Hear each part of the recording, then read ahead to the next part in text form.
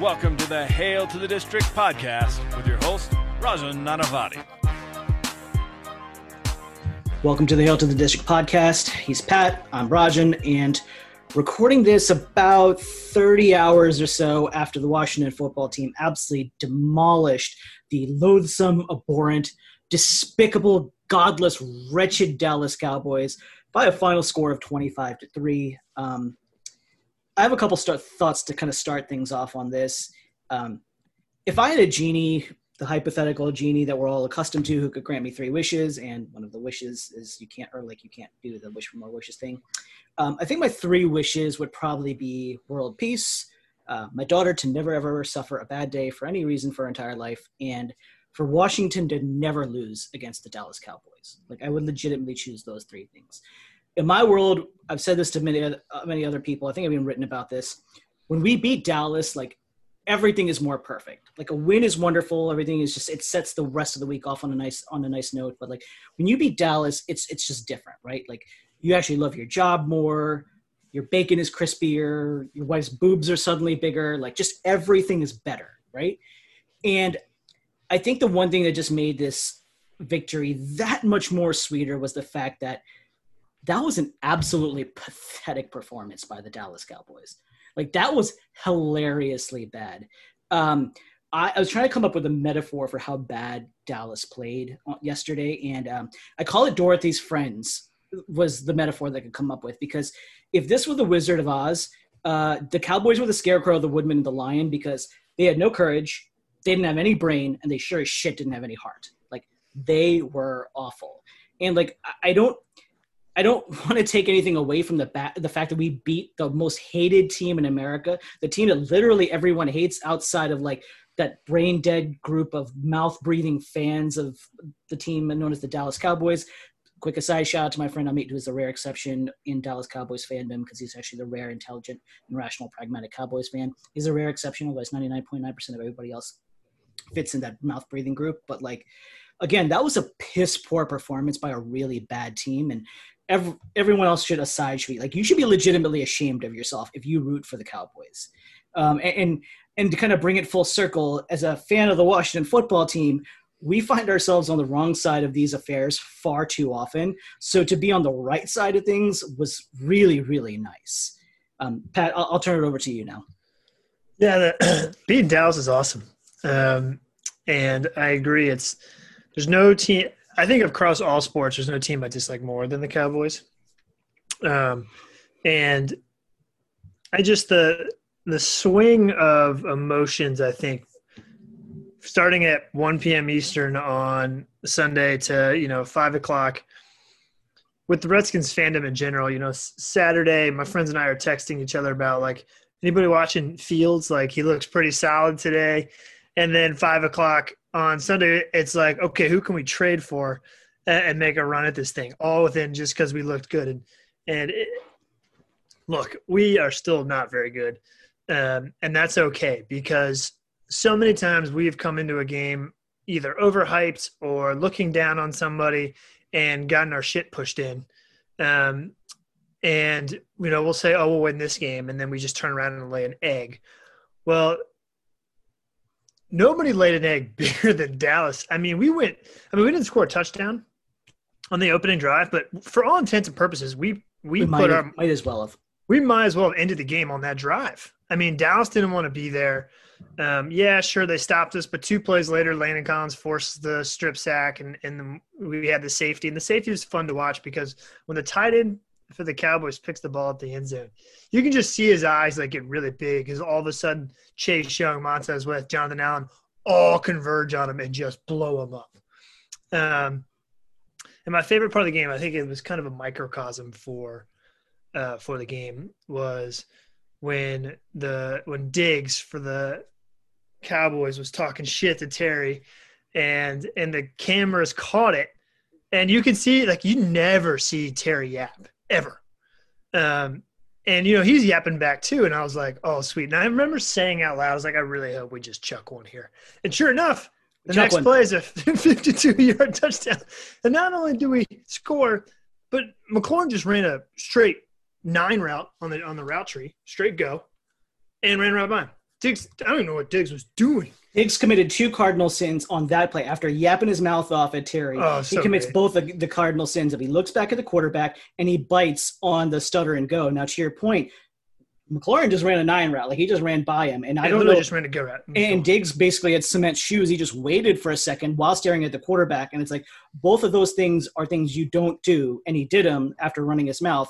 And then, of course, lo and behold, McLaurin has 3 yards on him already on his way down. So that play was kind of a microcosm. I'm trying to let my dog up here real quick. For the game, the other one I have is when Holcomb just fucking annihilated. I thought that's where you were going to go with that, with the microcosm. I was like, oh my God, that was the most jiffable moment of that entire game. I mean, he blows it. I mean, you can even hear it. I was like, good Lord. Holcomb played great. I don't know. It was just everything, the bacon is crisper when we beat the Cowboys. It's true. Like, it is, for all this talk about tank for Trevor or like we got to be at this draft pick in order to get Fields or Lawrence or whatever, it still feels awesome to win. And maybe it's because I'm just so tired of losing because that's pretty much all I've known in my entire life, at least with this team. It still feels great to win. And then when we just put it on ESPN.com's Super Bowl team from the NFC and we fucked them up. There's no other way. We called the dogs off. We went to straight running. We had Barber was in there getting 12 carries or whatever he had. I don't know. It was awesome. And I'm going to give a small shout out to start this whole podcast out to Morgan Moses. I mean, he's played his ass off this season and I've been very critical of him in the past, especially when, he doesn't know the snap count, either starts too early or doesn't start at all. And he's basically been playing with no ankles for years. But he's played great all season going back to week 1. When he basically dominated the Eagles himself.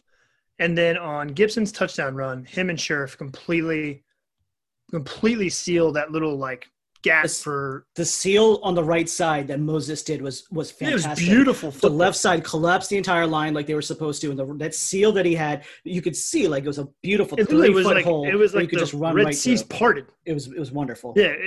So I just don't think we give Moses enough credit sometimes because even when he does suck, he still finds a way to play. And you could tell he was hurting all game, and I really hope that groin's not a problem. But shout out to him because I think those guys really established, really helped us establish the game yesterday and ultimately run all over Mike Nolan's defense because he might as well get some more vanilla ice cream from old. I was going to say vanilla ice cream Nolan reared his head again, man. Yeah. They're awful. I mean, they're awful. So I think one of my favorite moments of the game, low-key, that people may kind of have overlooked, Washington's first drive after halftime, it was 4th and 4 on the Dallas 41, and Rivera punts it. And in any other situation, you would – I need to get a Tressway jersey. Tressway nails the punt as usual because Tressway is a punting machine. But I love the fact that Rivera punting was almost an FU to the Dallas offense, saying, I'm not afraid to give you the ball back because you're that bad. You've been so bad today that instead of risking 4th and 4 in your territory, I would rather pin you back and make you do anything as opposed to potentially even giving you a modicum of life. That's how much your offense stunk today. And I have no problem giving you the ball, knowing I got Tressway, the punting machine, going to pin you back there. But I loved it. It was a literal FU to the Dallas offense. You suck, and I don't even need to worry about gambling to give my offense a little spark and to get a few points on the board. I'd rather just you kick yourself in the dick. I mean, not only is it an FU, it's also come score in my defense. We're the number 1 pass defense in the entire league, which is so hard to believe. Now, granted, we've gotten a little lucky. CeeDee Lamb dropped the ball 5 times yesterday. CeeDee Lamb, right? So I mentioned this in our not very good in our Slack thread with my friends, right? A lot of smart draft people had CeeDee Lamb as their top wide receiver going into the draft. I can't hate it. A lot of people compared CeeDee Lamb to diet, if not diet, full calorie DeAndre Hopkins, right? A lot of people there's a lot of that in his game, and you could see it if you watched a lot of his highlights. Lamb was awful. He was bad, like a couple of legit, just really, really, really bad drops. It was surprising. There was a slant where if he caught it, I don't think anyone would have caught him. The one we'll get to this when we talk about one of the beasts from yesterday, the biggest beast from yesterday's game. But like the play before Holcomb blew things up, there was that shot to Lamb into the end zone. He should have caught that. Like that should have been a touchdown. A good receiver catches that ball. CeeDee Lamb didn't catch that. There was I'll get to we'll get to the one Everett broke up. Yes, the one DeShazer Everett broke up. Yes. Yeah. Lamb should have came down with that. Low key, he's made our defense so much better with keeping Apke on the goddamn bench. Yeah, we're also the 4th overall defense. So like, and you got Sweat and you got Young on the other side. I know a lot of people. Some people I personally know, who really wanted us to draft Tua. Of course he's sitting out like, oh, Chase only has 2.5 sacks. And I'm like, well, he's also one of the highest graded edge defenders in the league right now. And what happens is he gets chipped, he gets doubled, and Sweat's 1-on-1, and he's just destroying people. Sweat's like 3rd in the league in tackles for loss. He has 5 sacks. Not to mention when he comes off the field, Kerrigan has 4 sacks, and he's averaging like 15 plays a game. If anyone has anything bad to say about Montez Sweat, I'm going to stop that right now. Sweat, not about Sweat, about Young. About Young, but even about Sweat in particular. I know you're talking about your friend was 2-0 over Young, but Montez Sweat has more sacks than Chris Jones, Joey Bosa, and Khalil Mack entering tonight's game. Preston Smith has half a sack. Right? And Montez Sweat, I think he's at 5 right now through 7 games at the moment. Dude, he 2 sacks yesterday, 3 QB hits. And Chase Young, man, like – I knew this was going to happen. I knew that people are going to be like, if he doesn't have 8 sacks every single game, people are going to be like, oh, he's a bust and blah, blah, blah. If you watch this team every week. He doesn't watch once we change our name. And you don't, especially the games that Young has played this season, he's admittedly missed some time with injury, and you don't see the impact that he's provided to this defense, you don't understand the game of football. I'm sorry, you just don't. Like you're missing everything, and you're just a box score watcher, which apparently your friend is. God, Foles is so bad. He knows football and he's a great guy, but he was so enamored with Tua, which I get in a lot of ways. And he predicted this would happen. He was so out on Haskins, and he was like, "Why not take Tua when he could change the franchise?" And I was like, "Kind of right," but also Chase Young is also kind of could change the franchise. But regardless, a couple things about this defense that really showed up, I think, in the game. One, I think Everett replacing Apke. He's not a game-changing player, but he's always in the right place at the right time. And he makes tackles. He's a very sure tackler, which is why he's so good on special teams. Also, fun fact about Everett, not a fun fact, just something I've observed. Didn't happen this game, but I feel like he hurts somebody every single game, or he has like a unsportsmanlike conduct or like a late hit or like a helmet-to-helmet hit. Remember when he blew up Sproles? Like, he almost killed Sproles. Yeah. Oh, that was a vicious hit. Yeah. So that's Everett. 2, the insertion of Cole Holcomb, now that he's finally healthy, the speed at linebacker just totally changes. KPL is very fast. No, but he's fast. Holcomb is very good. I texted you after. I was like, I think he's a stud. And then I was like, wait, I'm not sure if he's a stud, but he's still really good. It just makes our defense pretty, decent. Like Darby's played pretty well. I know you don't like Darby, but he's played well. Fuller is worth every goddamn penny. The PFF is very, very, very, very, very high on Kendall Fuller. And low key, my favorite player on the defense is Moreland. I love when teams throw those quick wide receiver screens, and Moreland, who's always the smallest dude on the field, finds a way to blow it up. I love it. I was so hoping that JMU kid would throw a pick to Moreland. I wanted it to happen so bad. Yeah, quarterback Ravioli, man. I couldn't remember his name, but like that guy, I just felt terrible for him. He completed his first pass, and I was like, oh no. Yeah, I did. I did get that sinking Tony Romo feeling for just a second, and I'm like, no, it's not their day today. Like, it's just not.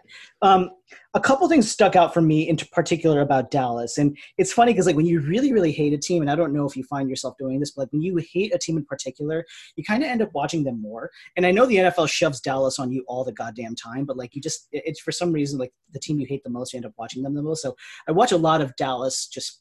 I don't know, maybe it's self-flagellation or whatever. And in particular with this regime, and like, I know it's early and, Mike McCarthy's only had a few games in and like, there's the COVID off season, yada, yada, so forth. But like, I was texting my friend Amit that I was referencing in terms of like being a Cowboys fan. And I'm like, explain to me why they're taking Ezekiel Elliott off the field when he's your best offensive playmaker. And he himself was expressing, he's like, yeah, I don't get it. This coaching staff's a bunch of idiots. And to that end, dude, what's his name's not going to make it to the end of the year. Mike McCarthy. I think McCarthy is going to be fine. Like, I know, it's funny to talk about the fact he could be one and done as a head coach. Mike Nolan is not going to make it to the end of the year. I believe that if he does make it to the end of the year on Black Monday, he's gone. Like that is a layup. Like there's just no way that's not going to happen. Right? Like that's done. His defenses weren't even vanilla ice cream. It was just like it was vanilla ice milk, right? Like that was some shit. But the offense, right? Like McCarthy's knock in Green Bay was like unimaginative, uninspired, nothing exciting or nothing like potent or whatever. Like 2.6 yards per play against our defense, 2.6 yards per play, 13 yards or less on 7 of your 9 drives. 13, like that's terrible, right? 142 total yards on a day. Like I get that exactly right. That's some John Beck level shit. Like I know Andy Dalton's your quarterback. I know you've got like Larry, Curly, and Mo on the offensive line, but like man, 142 yards. That's like second half of a Jay Gruden season type of offensive ineptitude where you literally have nobody. You've got a bunch of guys working for FedEx on the offensive line. Like that's bad. Yeah, it's they did have, probably someone signed off the street playing offensive line. It just for them, like if I was a Dallas fan, I'd be sitting there like, we just played arguably the best line in football. That's the only way I could survive as a Cowboys fan because those guys just got annihilated.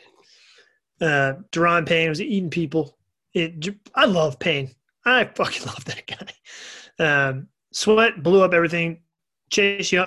Every time they would show Chase Young on the sideline, he was like fired up, yelling at a coach, and the coach had to be like, "This is what's going on." He was like, "Yeah, I got it." Like you could see him just being like, "I'm going to kill everybody in front of me." Do they have a sustained drive outside of the 2-minute warning one where we picked it off in the red zone? That was one maybe towards the end of the game. I actually even stopped paying attention at the end of the game. My little one came downstairs and she was kind of tearing around in the room. But like, other than that, like I like by the time it was like 3 minutes left in the game. So I think they might've had some garbage time movement. I didn't even pay attention for the last like 2 minutes. But no, short answer is no, I don't think so. They had like 4th and 4 or 5 on our like 45 or so, and they went for it. And Chase Young just blew the play up, and then Dalton threw it deep, incomplete. Then 2 plays later, Terry scored 52 yards, and the game was essentially over. The game was over at halftime. So I don't want to jump to this, but I will say this because we're talking about Cole Holcomb. Spoiler, and I know this may even our pre-thing planning. I was going to have him at number 2 for our 3 up, but like Cole Holcomb is my number 1. I decided he's the number 1 for coming out of yesterday's performance. I think his interception at halftime was the knockout punch. Like that was the one where Dallas is like, nope, it's just not happening today. Because like to your point, Dallas was driving, and if Dallas scores, it's now 22-10. Right? And you're like, okay, it's a 2-touchdown game and there's an entire half of football to play. It is a very doable game, right? And the play before that, as I mentioned, or 2 plays before that was when so a few plays before that, they had a 3rd and 10. What's his name? Dalton throws it to Mari Cooper. They convert. The play before Dalton has before Holcomb builds it up, Lamb should have caught the touchdown pass. And instead, it bounced off Zeke's hands. Holcomb intercepts it, and then we down it, and it's halftime. And now it's like our best scoring chance of the half went up in smoke. We got no points out of it. Like that's and then we forced them. Then they were 3 and out to start the second half. And then they were 3 and out to start the second half. Like we took the wind out of everything. I believe, as crazy as that might sound, like it was almost like the play of the game, because that basically said like, no, not today. It was almost a nail in the coffin. Yeah, no, it was so awesome. Like, it's so awesome to be able to talk to you and be like, yeah, remember this, remember that, and it's all positive. I want to give a hat tip. You'd mentioned it. So Chase Young, final note on him. First of all, like just anyone who is looking at his sack totals and trying to justify how he's not been an awesome player needs to just, shut the bleep up immediately, right? Like, just you're an idiot. If you want tangible evidence, the 4th and 1 attempt right before McLaurin's touchdown, they tried to throw that bootleg pass, or Dalton tried to throw that. Guess who was literally doing the Vitruvian Man right in front of Dalton's face, breaking that up? That was Chase Young, screaming off the line of scrimmage, and Dalton was basically forced to throw in a 4th and 1. I think it was 1 or 2 plays later, McLaurin gets the bomb, the 52-yarder from Kyle Allen, right? Props to Del Rio. He designed at least – they did a great job of making sure that the Cowboys' offensive line was already bad, and they were off balance the entire game. Like, so many different looks. Whoever the idiot commentator was during the game, like I think it was Daryl Johnston, was like, was showing the way that they were kind of like messing with all their lines, their fronts, and the way they were attacking to just make them think that much more. Obviously, it worked.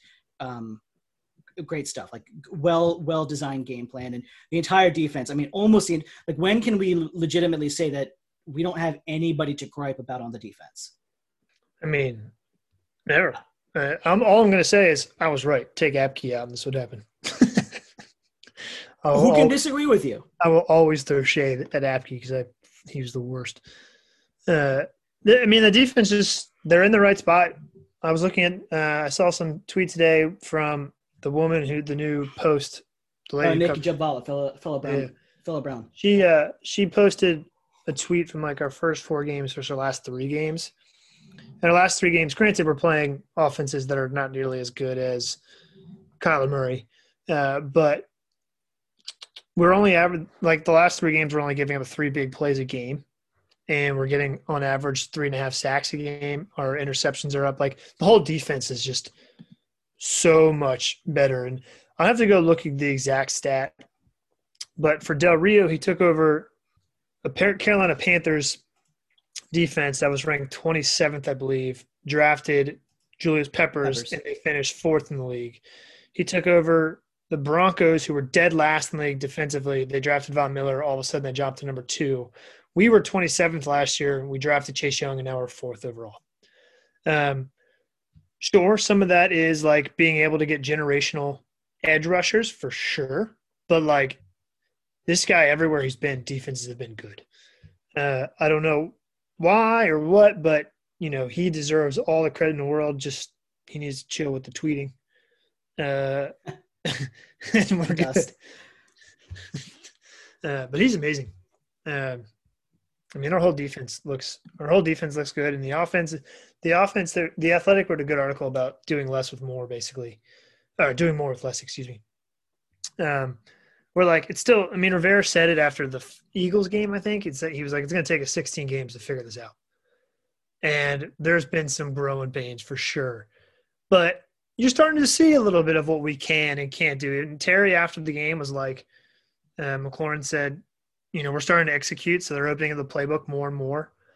We took some, very well-designed shots down the field. Now, I don't know how well-designed the Terry play was. I fucking could have made that throw. I was going to say, just burned. But, like, I don't remember a time before this game where on 3rd and short, we haven't handed the ball off to Barber, right? We did a play action. We took the tight end, Thomas, super spreader, coming all the way across the field, and he beat it was Jalen Smith. Jalen Smith, who's terrific in coverage. One-on-one, broke the tackle and took it into the end zone. Like, that was the play where and it sounds 3rd and 1, and if you're a Rams fan, you're like, oh, we play action 3rd and 1 every down or every time. We don't. We usually just give the ball to Barber and say, let's pray we get this yard. So it was encouraging. It's just so fun to talk about wins. We should do it more often. I was gonna say, let's get the 3 down out of the way, because like I don't want to rain on this parade. initially I was going to say, like, as I was taking notes throughout the game, and like getting stuffed on the 4th and goal in the opening drive felt a little ominous to start the game. Right side got kind of collapsed on. My buddy texted me right before that touchdown because they had the touchdown, and then when we got stuffed, he goes, "Fuck it, just tank." Right, here's your roller coaster of emotions right there, right? Yeah. It felt like those are the types of things where you go for it, and then I think Dallas got some room on a penalty, and it's like it just felt like those are the things that come back to bite you or like to haunt you later on in the game. Clearly, that was not the case. So not the best way to start the game. Obviously, we made up for it, as you mentioned, with the safety, which was just a lot of fun to watch. We jumped off sides the first play, and I was like, Jesus Christ, here we go. I think there's two things that really were kind of ugly in the game. John Bostic's hit on Andy Dalton. Oh, dude, just kick him off the team. It was really bad. As merely a devil's advocate perspective, there is an argument. I'm not saying I'm making this argument, but there's an argument to be made that the way Dalton was sliding coincided with the way Bostic's helmet was leaning, and it looked a lot worse than it was just because of the sheer geometry of it. But I'm sorry, the optics were really bad. It was a shot to the head. I'm not justifying it. I'm not. And if they suspended for John Bostic for multiple games, I would be completely fine with it. It's just that this is where we live. You can't do it. You have to be smarter about it. He was clearly diving. It was dumb. It was dumb. It was bad, and that's that. I kind of like how Del Rio they asked about it. He was like, I was pissed because it was 3rd down. Yes, and we would have gotten him off the field. And B, everything the NFL is trying to teach, basically did the opposite of. Right. Led with his helmet down. He dove at a sliding quarterback, and he knocked Dalton stone cold out. I think my bigger problem was that it was very clear that Dalton was going to slide, and you lowered your head and your shoulder, and more importantly, you left your feet. And I'm like, how fucking stupid are you, man? You're drilled on this all the time. I'm sorry. Yeah, I mean, I literally was like, he sucks anyway, so just cut him. Yeah, that's the other thing, right? It's like he's not getting suspended for that hit, which I thought was even more dubious than the fact that he was kicked out of the game, so I guess that was that. I guess the NFL, Chris Russell tweeted this, so the fact that I'm even. Your boy, the Rooster. I hate him. He tweeted out that he thinks that the NFL looks at prior offenses, and because he has no prior offense, they don't view it as malicious, apparently. I would buy that. Which is why I kind of bought the fuck Rooster. I kind of bought it too. So I guess that's where they're going. The other person I had him down was Hopkins. Hoppy. It sucks too because he's been, Hopkins has been pretty solid for us for 4 or 5 years now. But shout out to I think they're called the Hogsty. Yeah, they wrote an article about him last week. That was pretty good. Basically, there's 6 kickers in the NFL that have been with one team for as long as he has, and he's middle of the pack. There's Justin Tucker, who's way up here.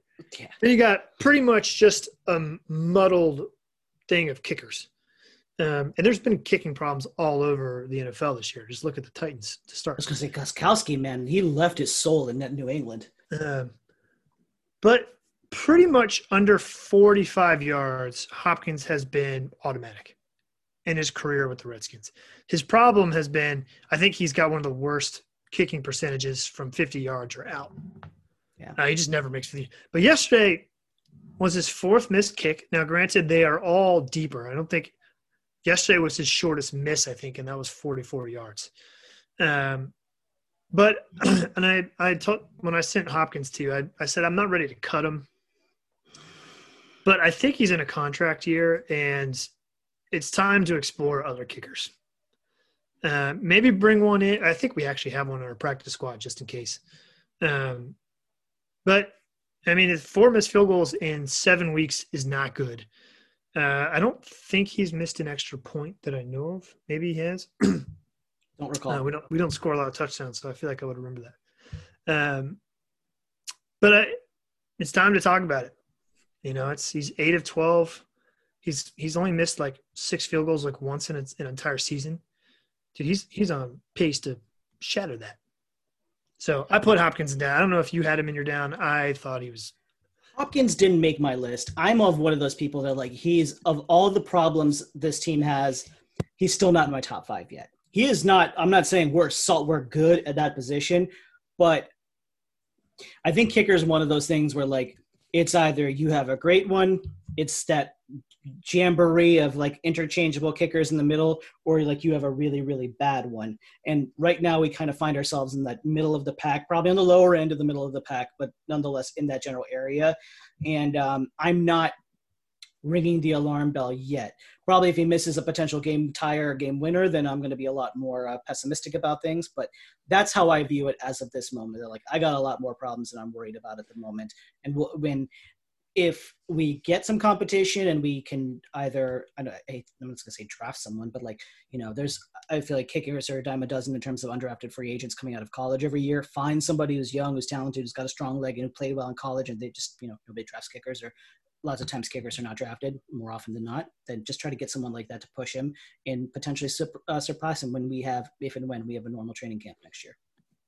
Yeah. I mean, the reason I didn't put him on my, I didn't say cut him, but like, he's 3 for 6 from 40 yards, 0 for 1 from 50. It's a reoccurring theme. And he just hasn't been great. And the fun part of winning and dominating a team is you get to nitpick on your down. Exactly. So Hopkins was my down. The other one was the Collins injury. Yeah. Maybe Moses, depending on how serious it is, but we've been hard on Landon Collins, but he was playing well, and tearing your Achilles has got to suck. That's the big thing, right? Like we've both, and I've particularly so, like I'll be the first one to say that like I have crushed Collins repeatedly on this podcast. I don't want to see Landon Collins have his Achilles torn. Like I don't want to see the majority of players suffer such a catastrophic injury, but particularly Landon Collins, like hope he gets healthy, and I hope he would leave and go elsewhere next season, and that would be my ideal outcome. But like, I don't want this to happen to him. That really sucks, especially as you just said, like coming in a game where he made an impact right off the bat. He was playing well, and those injuries, it's like the ACL from 10 to 15 years ago, where like our methods of recovery are nowhere near as sophisticated as they are today. And to imagine that he's going to be even 80 or 90% of the same player anytime soon is really difficult. So like, that's tough to see. That really sucked. When he got injured and the way he grabbed the back of his leg, I got flashes of Crossing Sports of Kevin Durant in the 2019 NBA Finals when the Warriors were playing the Raptors. And like, you could just see the way Durant was kind of grabbing the back of his ankle and holding that area. And the way Collins did it, I think they zoomed in on it for just a hot second. And like, I got a flash of that, and they were like, "Oh, it's a high ankle." I'm like, "Yo, bro, that's not a high ankle. That's the back of your leg where your Achilles tendon is." Yeah. So, anytime a player goes down like that, it's not an ankle. Right. One of my closest friends from college, we were playing basketball, and he went up for a rebound. This is a dude who's 6'4", 6'5", can like windmill dunk, the whole thing. He goes up for a rebound, and comes down, and just goes down, and he literally out loud goes, "It's gone." It's just, as an athlete, when it happens, you know. And you knew by his reaction. You knew that he knew. Yeah. In fact, it came out that was like, yeah, we think it's it was speculative, but they were like, boy, we fear it's an Achilles injury. I guess he just went ahead and texted whatever name is Josine Anderson. I think it's Josine Anderson. And was like, yeah, I'm going to need surgery. I tore it. Who also broke the OBJ story today, which was also not a surprise if anyone saw the way his leg whipped into that offensive lineman. Yeah. My point is, like, maybe the team's just not allowed to give out information yet. But like, when you tear your Achilles, there's no like maybe. Yeah, like, it's gone. I think they have to be careful in that 1 in 100 case where it's not. Yeah. And like, they have to guard against that. Like, even if it's a 99% probability, because it's not confirmed diagnosis, they can't say it, even though like it's all but confirmed. So I think that's what it's just the quote unquote abundance of caution, if you will. Poor guy. Getting back on the good side, not to belittle anything, especially the Landon Collins injury, but kind of getting back to the positive light of things. One thing, so I was taking notes throughout the course of the game, took a lot of them, almost charted the entire game in my notebook because I like to go back and look at drives and like when the game, like when quarters and how drives unfold and stuff like that. There was one statement I kept writing over and over through the course of the game. Second effort run by Antonio Gibson. Second effort so good by Antonio Gibson. Second effort productivity by Antonio Gibson. Second effort yards by Antonio Gibson. Dude, that guy, the second effort yards again by him were just fantastic yesterday. Like he would, hit the hole, get a couple, and then the leg churn would get him double of what he originally got off the first shot, en route to his 20 carries for 128 yards and 6.4 yards per carry. Like through the first quarter, he was on pace for over 200 yards rushing. In the 40-yard end-around run he had, we should run that play more often because, A, he's so quick that he hit that corner. He hit the corner top speed, and he basically – which, to be fair, this is actually something Keim keeps referencing and that he needs to get better at. He basically beat all the blockers to the hole because he was so fast.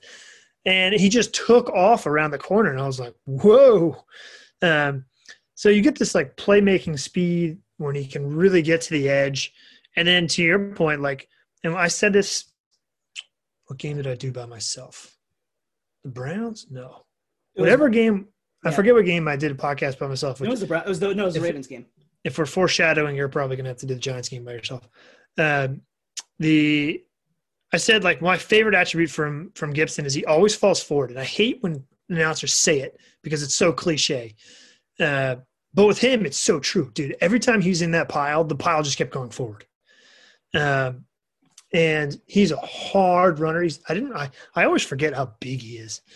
But he had 94 yards rushing in the first half. Yep. And, I think we got kind of lucky with the way the game played out because we could dial him back a little. And, in the second half, we didn't need to abuse him. Because we got Barber there. We got McKissick slowly becoming one of my favorite players.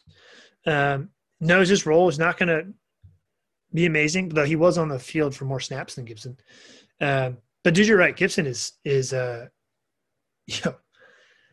got a running back, and we got him in the third round, and we've referenced this 15 times in the last year. If it wasn't for John Keim saying, I wonder if they'll draft Gibson, I had no idea who this guy was.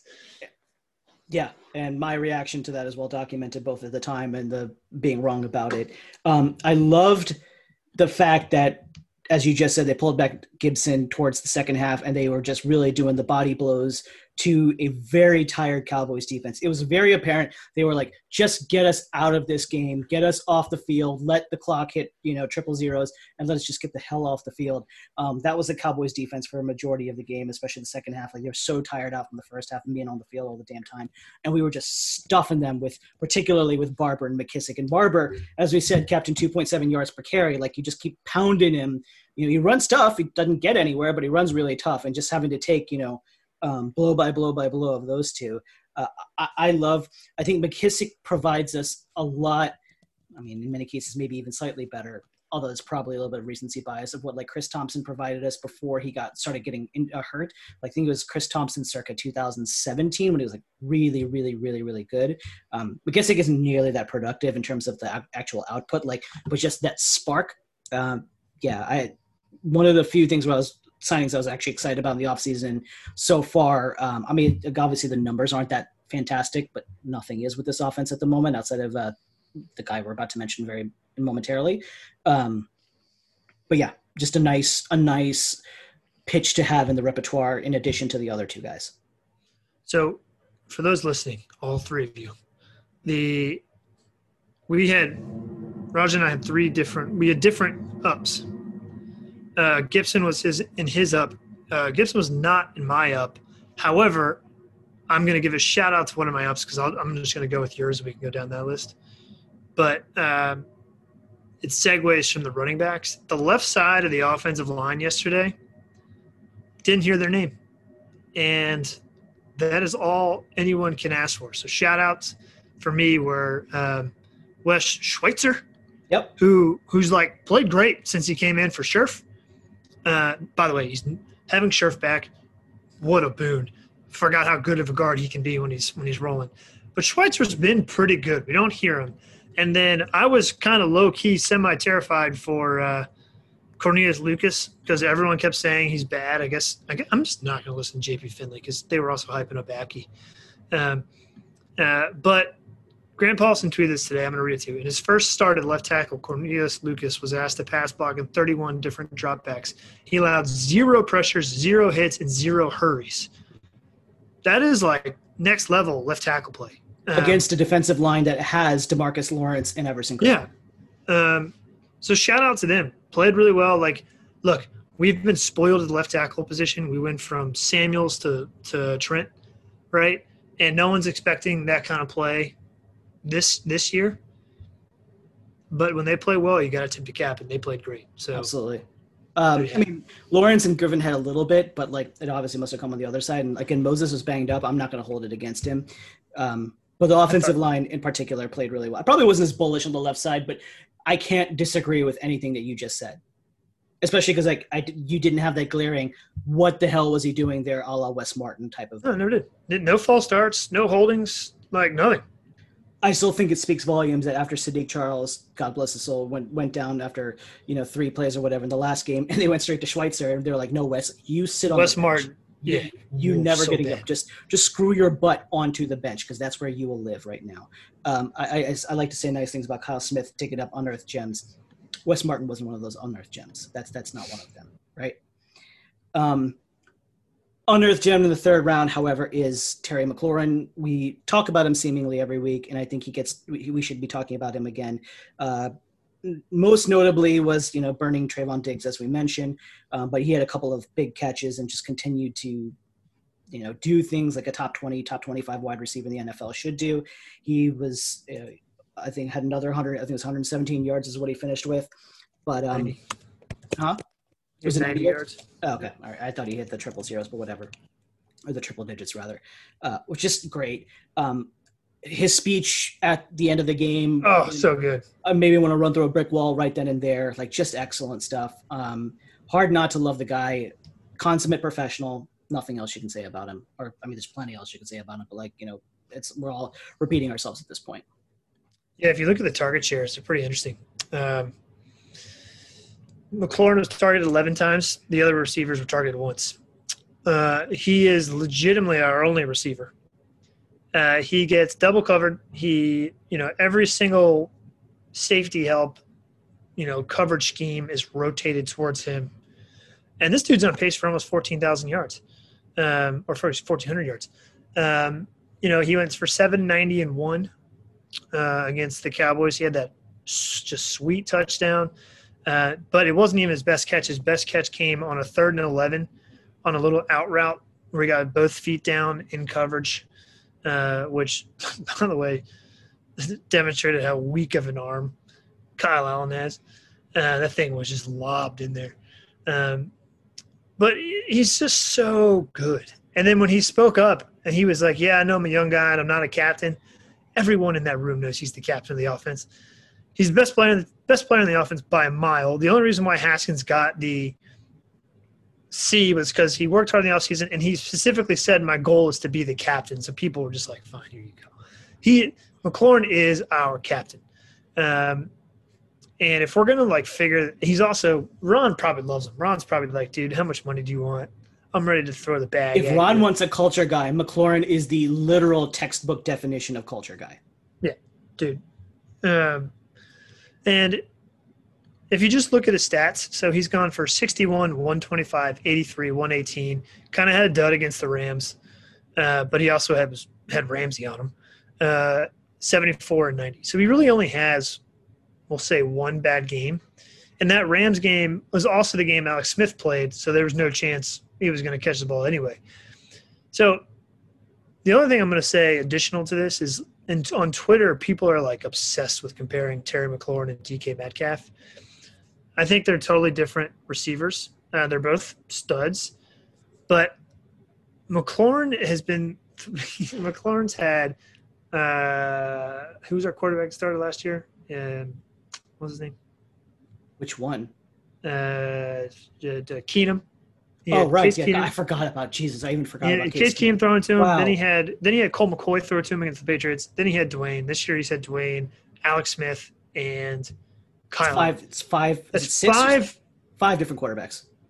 5 different quarterbacks in 21 career games. That's like, imagine how good this guy would be if we had a competent quarterback. That's what I keep coming back. And then the reason I bring up DK is everyone keeps comparing them, but DK has Russell throwing to him. Who's comparing him to DK Metcalf? I mean, everybody. That's not an apple and an orange comparison. That's an apple and a garlic, brand. Like, they're not the same player by any stretch. If you want to compare McLaurin to a DeAndre Hopkins and Antonio Brown, minus the craziness, like, those are apt comparisons. DK Metcalf, like DK Metcalf is in the. It's just because they were drafted the same draft. DK went in the second round. Maybe? I think it was the last pick of the second round, if I'm not mistaken. McLaurin was the special teams ace of the third round. Yeah, right. That's the stupidest comparison. I mean, if they're really trying to compare him as like the type of player, like if you want to compare their productivity, fine, like whatever. But like that's idiotic. It's very similar. And also Metcalf is a 6'3", 230-pound monster who, like, people are just worried about any lateral agility. Did you watch that tweet I sent you? Yes, I did watch the tweet. I think so good. It was tremendous. I sent it to all my friends, and they were like, "So can we go to Vegas now?" Yeah, so good. So good. As an aside, I watched, as I'm sure you did as well, the entire Seahawks-Cardinals game, and that loss against the Cardinals feels a lot less stingy now, considering how good the Cardinals are, and how impossible it is to do anything against Kyler. Kyler's a stud. Yeah, that guy is greased lightning, man. Yeah, both those guys they're just playing a different game. Let's just take a quick second on Kyle Allen. I don't think there's. I think you hit the nail on the head in terms of like his arm strength was, it is. Oh, dude, he's got a noodle arm. But just for the usual quarterback report section of this podcast, I think the big takeaway for me with Kyle Allen was like when Rivera made the switch from Haskins to Allen, like this is kind of what he was hoping for. The quarterback who can manage the offense and deliver the throws within the construct of the scheme itself. And I know fans of the WFD hate hearing this and like scheme, quarterback, and talent, blah, blah, blah, and all the nonsense you talk about, right? But 25 attempts on the whole day. 25 attempts is not a lot. 25 attempts the whole game, 194 yards. That's a very Kyle Allen stat line. He had several key third down conversions in important moments. And I think that transcends his stat line. He hit a few big throws, namely to McLaurin, but among others, he made a couple of dumb throws in the fourth quarter. Like it almost seemed like in a couple instances he was trying to throw the game away at some points late in the game, but like I think it was just so out of hand at that point. But it's just very manage the game. I think you wrote something like this is just like drive the car or something to that effect. But like this is who he is. Yeah. So from here on out, he will be known as Air Raid Allen. ARA is what I'm going with. Shout out to Smalley. He did it. Oh, dude. Nick Foles is so bad. That was a gangbang. Look, he's my guy, Air Raid Allen over here. He's been pretty good. We're not going to build the team around him. We're not, we're not like he's not going to win a Super Bowl, anything like that. But if you told me we're going to trade a 5th round pick for like a stable backup quarterback, I'd do it every day of the week, twice on Sunday. Look, Allen's come in. He makes, to your point, he like makes the throws that the team wants. He understands where the ball should go. He knows where all his receivers are going to be. His sheer pocket presence is just so much better than Dwayne's, and it's not even that good. And it's just night and day better than Dwayne. Yeah, look, he's gonna have his just brutal moments like when he casually fumbles a game away against the Giants. The throw in the fourth quarter you're referencing came when we were in the red zone on like second down. He basically threw it to 3 Cowboys, just right where the 3 Cowboys weren't. Which I'm sure Scott Turner was probably like, "What in the shit were you doing?" But look, man, he's been the starter for 3 games. He's played basically 2 full games. and his QBR is 70. Dwayne is still dead last in the league at 31. I was going to say, wasn't that double Dwayne Haskins' It's QBR? more than double. Right. And to your point, like, when you have Gibson chewing up these yards and we're in 3rd and 6, 3rd and 5, like, you've got to be able to convert, and we're at 60% the last 2 weeks converting third downs with him. And some of it is because he knows where to go with the ball. Most of it has to do with third and being manageable. But then you have the 3rd and 9, and he's got some wheels. I was going to say, he finds moments to scramble as well, which kind of throws you off because he's just such a system quarterback. Like, hit the fifth step in his drop, deliver the football, get it out of his hands to the right read, even if it's a shallow read. But yeah, he has those moments when shit breaks down. He's not going to get popped from behind. Sometimes he's not athletic enough to outrush some of the demons.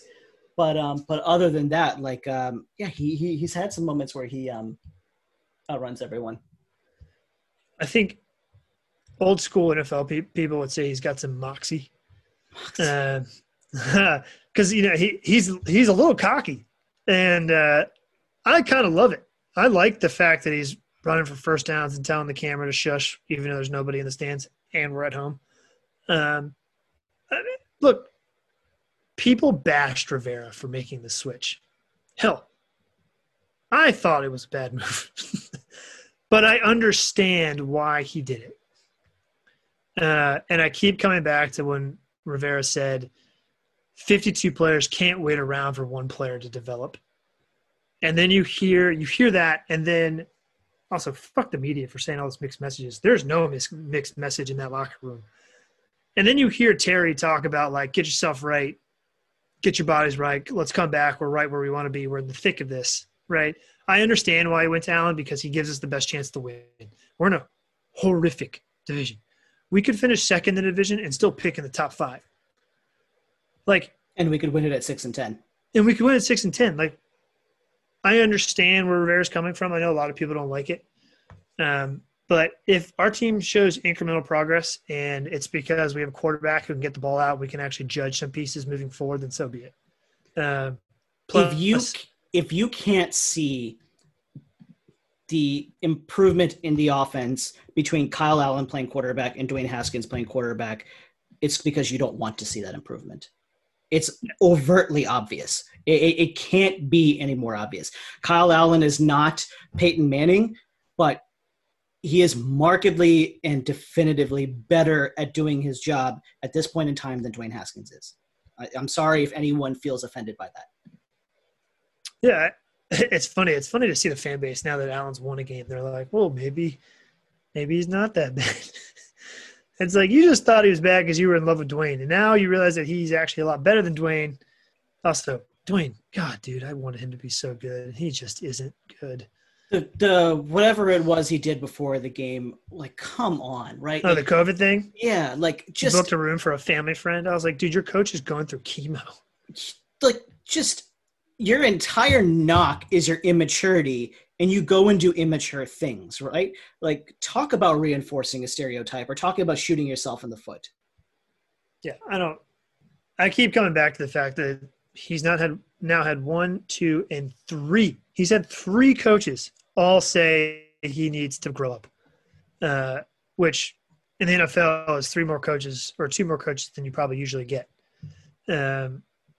But to Allen, because he's our quarterback now and probably the rest of the year, I would imagine. If we get into a shootout, we're going to lose. But if we control the ball and defense plays well, Allen's going to give us a chance to win. That's as long as he doesn't turn the ball over, we have a chance to win pretty much every game because our defense is pretty damn good. So using that as a segue, a lot has also been discussed. You know, everyone's got Raid Allen, baby. The Raid Allen. The burgundy or whatever color we are now. Glasses are back on, and everyone's been looking ahead because we're coming up on the bye week this Sunday, and being like, hey, you know, we could be 6-5 by the time, you know, a month from now or whatever, or 5 weeks from now. So the next 4 after the bye, for those who are not aware, they're playing those world-beaten New York Giants again. We're at Detroit, home against Cincinnati, and then Thanksgiving at Dallas. I'm going to put aside the Giants games and the Giants game and the Cowboys game for a moment. I know life seems a lot more cheerful after this win, but we're not going to beat the Lions. We need to stop overlooking the Lions and the Bengals. I'm saying we're not. If you ask me if we're going to beat the Lions or we're going to beat the Bengals, I'm more bearish on the Bengals than we are about the Lions. Like, Stafford's good. Joe Burrow can play. I'll get to Stafford in a second, right? But if you watch Joe Burrow play and then you go back and watch Dwayne Haskins play, like, the difference is light years. It's light years. And considering the intertwined history the two of them have together in terms of their, past Ohio State, like, it's hilarious when you look at them now. Like, Joe Burrow is a gamer, right? Tyler Boyd can play over there. I know Mixon's banged up. He probably will miss this. He'll probably miss the game against Washington. But like T. Higgins is coming along. I think AJ Green's probably run out a little gas. But like they've got pieces there. I think the one, if you want to say like there's or two areas I should say actually about Cincinnati that like they've got. You say Higbee? Isn't he there? T. Higgins. Higgins. Who's their tight Higgins? No, they've got a bunch of dudes. They got Uzoma and Drew Sample. They're tight ends. Higbee's over in LA. But what was I going to say? That their offensive line's kind of garbage. Like Joe Burrow's been running for his life all season, and he's still been doing the things that he's been doing, which is insane. And their defense needs work, especially the front seven of their defense. So like that's the only saving grace there. But back to Detroit, like Matt Stafford's a top 10 quarterback in the NFL right now, and like Stafford's so good. And it's not everyone throws around this top 10 moniker. Like, no, I have empirical data that I will tell you that Matt Stafford is a top 10 quarterback. Go back and read my column for those of you who follow me on Twitter. Like, he is legitimately a top 10 quarterback. Kenny Golladay is a legitimate top 15 wide receiver in the NFL. Second-year tight end TJ Hawkinson is starting to come around. DeAndre Swift, he's starting to come around. They've got Adrian Peterson, who we all remember. Like, they've got pieces on offense. Their defense is pretty trash. And if you want to talk about trash, their coach is really, really trash. But That dude's a waste of space. He's a complete and utter unmitigated waste of human flesh. But like point being, their offense can move, and it's not like our offense is that capable of taking advantage of bad defenses, right? So, no, I would not underestimate the Lions. I know the Lions are not exactly the bastion of success in the NFL, but like, don't overlook this team. They've just self-flagellated themselves all year, but they've played really hard, and they just beat Atlanta. Not that Lions lost major accomplishment either, but Lions went winless in a season. Then they were like 0-4. Stafford was rookie, and they beat us. Yeah. So I will never overlook the Lions because they had lost 20 consecutive games. They beat us. That team had like Campbell and Moss and Portis, and we still lost. Yeah, I mean, I think Stafford's great. I just think his career's wasted in Detroit playing for Matt Patricia. It's a very Archie Manning career. Yeah, who says things like, I had to come here and clean up this mess. And it's like, dude, you inherited a team that had multiple winning seasons in a row. You inherited a 9-17 that was like a quarter away from a playoff appearance, and you're cleaning shit up. You Nimrod. Yeah. I'm a little bullish against the Bengals. Luckily, I don't have to pick that game yet. But one of the reasons being the two games we've won have been against offensive lines that suck. Well, the Bengals might have the worst offensive line in football. And if we go into that game with a healthy defensive line, we are going to cause some serious havoc. If it's not Dallas, it's Cincinnati. They're pretty well down the bottom of the list. So that's where I've look. Burrow's sweet, but how is he going to be sweet when Chase Young's running a 4.41 off the edge? We'll see. But let's talk about the Giants because they're next. Obviously, for those listening, if you live under a rock or just like to listen to us talk, next week we have a bye. In the NFC East, the Giants are going to lose to whoever they play. And then the Cowboys and Eagles play each other for first place.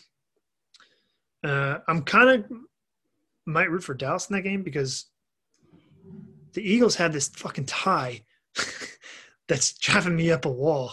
And remember when we had that tie a few years ago and we almost won the division because of it? Yeah. It's kind of the same situation for the Eagles. The London game against Cincinnati.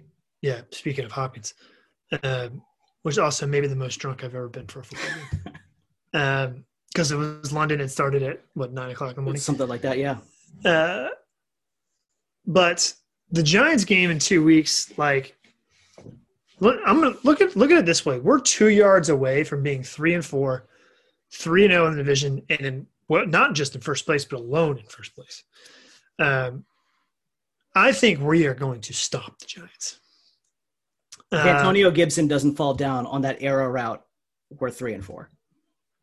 Yeah, dude. Like, I think we are going to beat them up for a couple reasons. One, I picked us to beat the Cowboys, so I'm like rolling on some of these predictions, and now I'm putting the burgundy shades on, just like I did against the Cardinals. But this is a much more winnable game.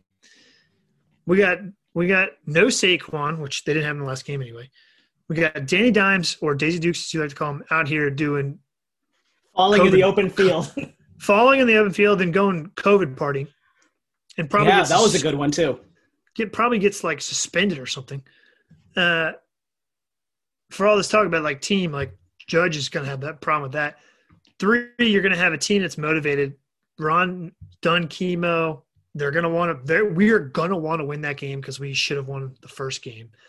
We're at home. There's going to be fans at this game, which I think will be a very underrated part of it. I mean, the stadium is not allowed to dump anyway, but like fans being there, I think will help us. I think it'll energize the team even a little more.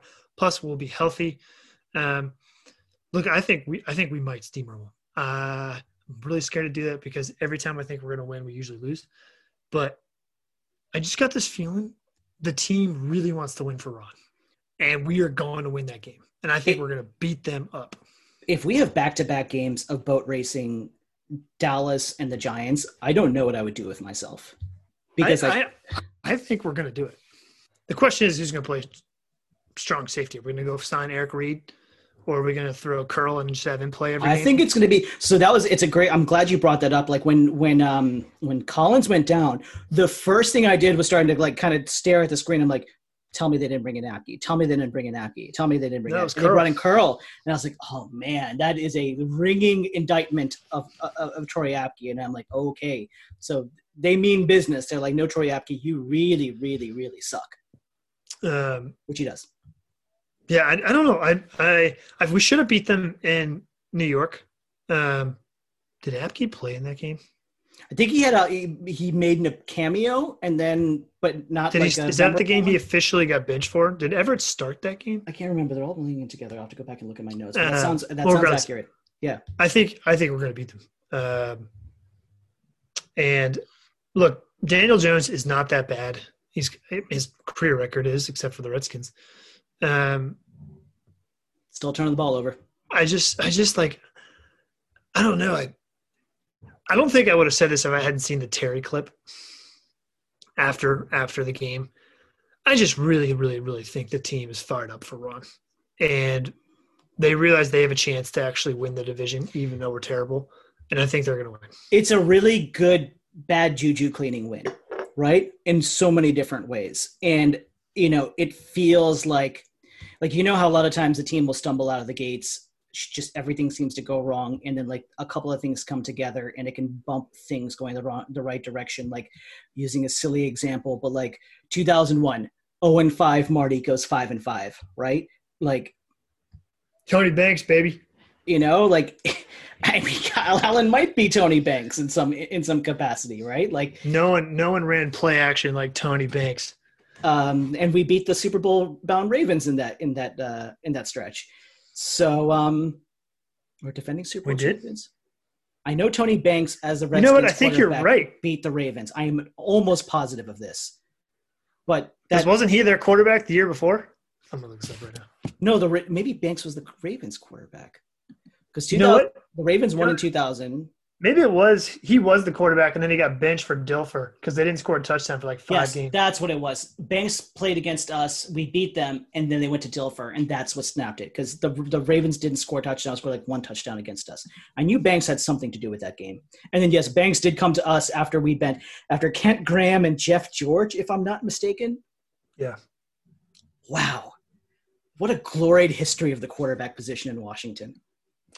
People, what's funny about that? So Twitter obviously wasn't around then. And I'm on the Halo District Twitter a lot more than you are because I just have it up at work all the time. And it's really fun to see some of these Twitter accounts. Some of them are really good. Like these guys, they're young. They just like pour their lives. Oh, that came out weird. Pour their lives into to the Redskins. They do these podcasts and they're good. I listened to some of them. They're pretty good. But it's really entertaining to see how young a lot of them are. And an example of this is people are just going in on Ron. Mixed message, yeah, can't believe we haven't a coach like this in forever. I'm like, dudes, y'all clearly went around when we lost fucking by 30 for the first 3 weeks with Marty, and everyone thought it was the worst team in the world. I mean, I remember we played the Chargers. I think it might have been week 1 or 2, and I don't even know if we scored. I think we lost like 45-0. I'll never forget. Talking about Norv's first game? No, Marty's. Go look up the scores of Marty's like first 3 games. Oh yeah, I remember that Kansas City game. I think it was like 42-10 or 45-10. That was maybe it was Kansas City. I just remember getting annihilated. It was awful. The one that made me feel really, really old is some dude it was about a month, 2 to 3 weeks ago, posted something. They were like, he posted a list of every quarterback since like 1994, like until 94, and he goes, among this list, who was your first starting quarterback? I was like, Jay Schrader. In 86 or 87. I was like, it was 87. It's like Jay Schrader is the first starting quarterback that I can remember. It's not even, he's 7 years off your fucking list. So tell me about feeling old. I'm like, I remember Jay Schrader. And you're talking about like John Freeze and Heath Schuler and Gus. And that was me. The first Redskins quarterback I truly remember was the dude before Schuler. So John Freeze. Yeah. So Freeze is the first one I remember. Schuler's the first one that I'm like, okay, I remember watching him play. Does that make sense? Like I remember Freeze, but Schuler, and then Frott was like the first quarterback. I was like, we're going to the Super Bowl. Gus was my guy from that first preseason game against the Buffalo Bills when he was throwing passes to, I believe it was Stephen Hobbs, but like that was my guy. Gus was always my guy, never like Schuler. Gus okay. I found this. I had to look it up. So the Chargers were the first game. Was it the Chargers? I can't remember. It went Chargers, Packers, Chiefs. Here are the scores of our first 3 games with Marty. The Chargers beat us 30-3. With I wonder if LaDainian was on that team. Yeah, he was. So the Chargers beat us 30-3. Then we at home. That would be LT's first game. Then we played the Packers. They beat us 37-0. And then we played Kansas City, and we lost 45-13. So for those keeping score at home, we got annihilated. And then we ended up going 8-8. Yep. After being 0-5. After Rod 50-50 Gardner popped like a 213 against the Panthers. After dropping everything in sight, and then he had that big game, and everyone he had that dive and catch in overtime. Everyone started going from calling him 50-50 to 213 after that because he had that one random game. Because Rod Gardner loved the club. He did not love football. He loved the club. And that was always his thing. Didn't LeVar – oh, man, we should have won it. We should have beat the Cowboys. Cowboys beat us 9-7. I'm just going down this. That Panthers game, I think, is the game that LeVar picked off Chris Weinke and took it to the house. Is that the same game? It has to be if he picked off Chris Weinke because Weinke was their quarterback back then because the Panthers drafted him after the Sugar Bowl when they beat Virginia Tech in the national championship. So it was – oh, my word. What a terrible game. It was 7-0 going into the fourth quarter. And they kicked 3 field goals? And then it was 14-0 after my favorite name in football scored a touchdown. I'll give you a hint. He was a running back. Skip Hicks? Nope. Tim Biakabatuka. Tim Biakabatuka. I remember him. And then LeVar picked off 67-yard touchdown. Then Ron Gardner caught an 85-yard touchdown pass from Tony Banks. And the rest of this is history. And then the second win or third win in that row was against the Giants. And that was when the hot mic on the field caught Marty shouting, "We're on a fucking roll." And it was hot at the time. And it was on live broadcast. I remember sitting in front of my television watching it. I was like, oh, someone forgot to dub that. Memories, man. We almost made the playoffs. My favorite memory of that season, and I say that tongue in cheek, was that Marty came on and he firmly said, and he went to Snyder and he goes, "If I come, Vinny leaves." And so Vinny was in exile. He had to go to Elba for a year. And the scouting staff was like, so it was before the 2001 draft. The scouting staff was like putting together their group or whatever year Marty was there. I think it was 2001 because Spurrier came in 2002, if I'm not mistaken. And they're preparing their draft or whatever. And they're like, we really like this Santana Moss kid. We really, really like him. Again, they're all coming together, putting the board on, and Marty walks in. He goes, "We're drafting Rod Gardner." Walks out, and they drafted Rod Gardner.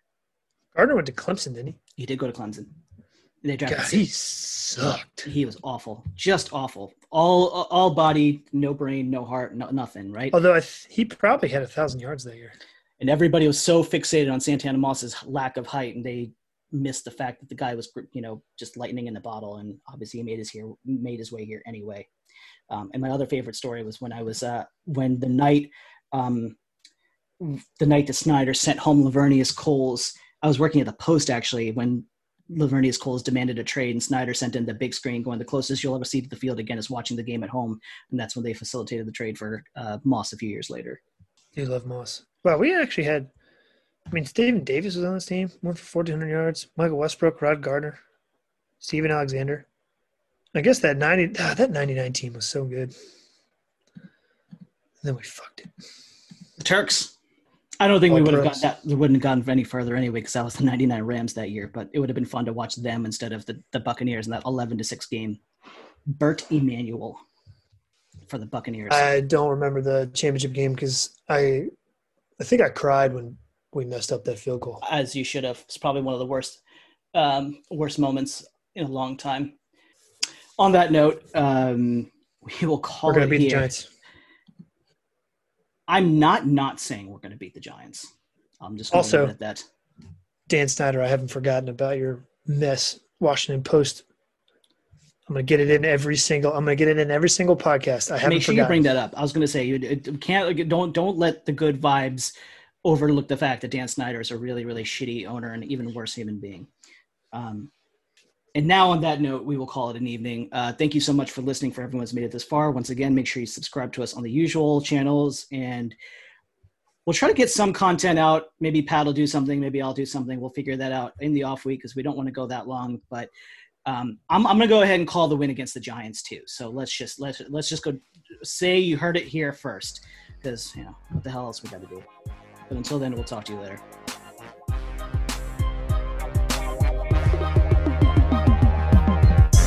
Thank you for listening to the Hail to the District podcast. Be sure to subscribe to us on iTunes or wherever you download your podcasts.